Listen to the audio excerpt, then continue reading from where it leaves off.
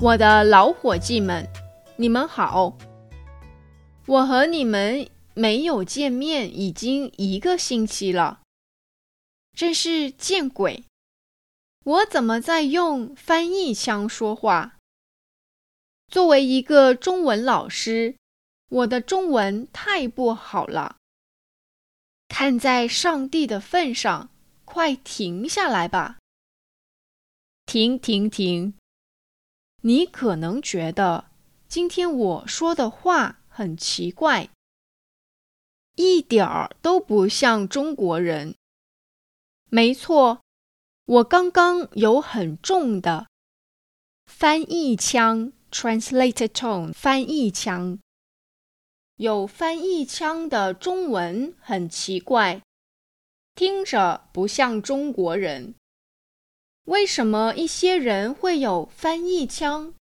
我们怎么样避开翻译腔，把中文说得更好，说得更自然？今天我们一起来聊一聊吧。So, what is translated tone in Chinese, and how do we avoid translated tone to make our Chinese sounds more authentic? So we're going to talk about that today. 所以，翻译腔是什么呢？中文里的翻译腔，意思是一些中文的句子用了英文的习惯。比如，有一些中文和中国文化里很少见的词，像老伙计 old pal、上帝 God、见鬼 damn it 等等，我们在中文里很少这样说。除了这些很少见的词，翻译腔的句子一般更长。为什么一些人说话会有翻译腔呢？那是因为他们在说中文的时候，想的还是英文或者其他语言。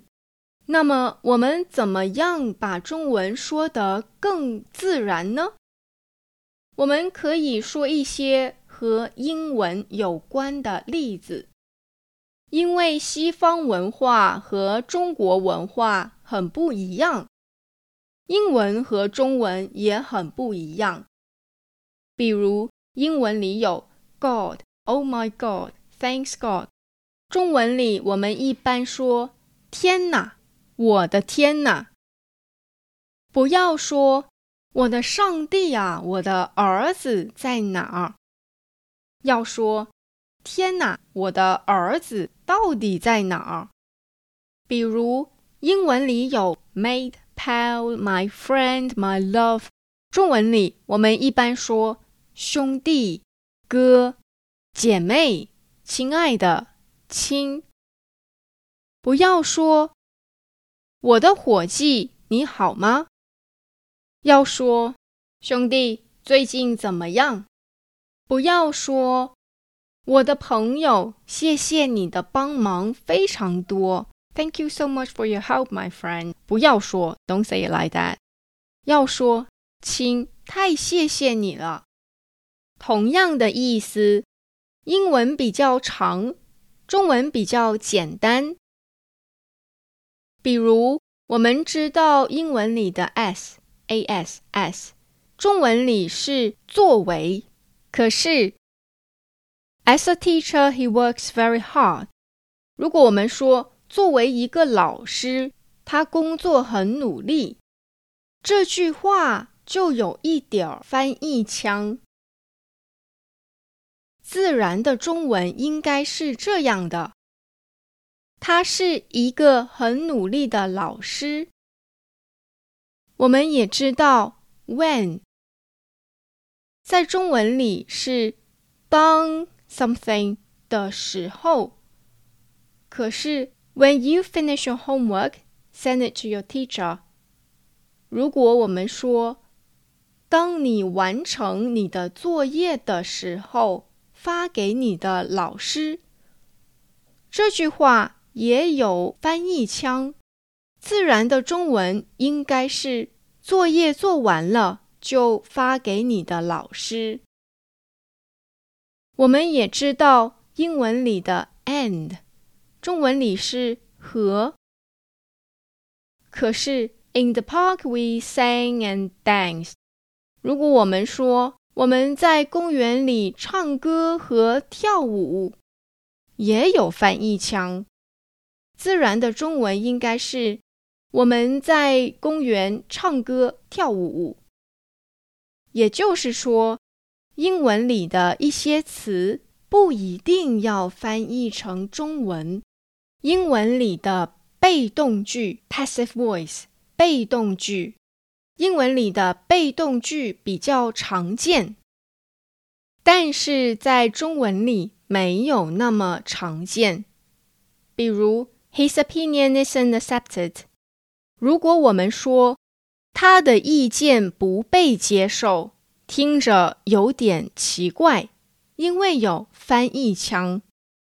自然的中文应该是这样的：人们不接受他的意见 People don't accept his opinion。 又比如 Her work is not appreciated by her students。 如果说他的工作不被他的学生欣赏，太奇怪了，翻译腔很重， Very strong translated tone。 自然的中文应该是他的学生不尊重他的工作， Her students don't respect her work。 说了很多的例子，现在你明白什么是翻译腔了吗？其实我们学一个语言，有时候有翻译腔，这是很正常的。只要我们多听多说，我们的中文也会说得更自然。如果你喜欢这个主题，可以在 Mommy Chinese 上给我留言，我可以聊更多翻译腔的例子。So if you like the topic like this, feel free to leave me a message on Mommy Chinese and I can give you more example of translated tone and how do we use authentic Chinese. Also, don't forget to check mommychinese.com if you would like to read the transcript and the translation of today's episode. 好啦，今天的 Mommy Chinese 就先到这里，谢谢你的收听，我们下个星期见吧，再见。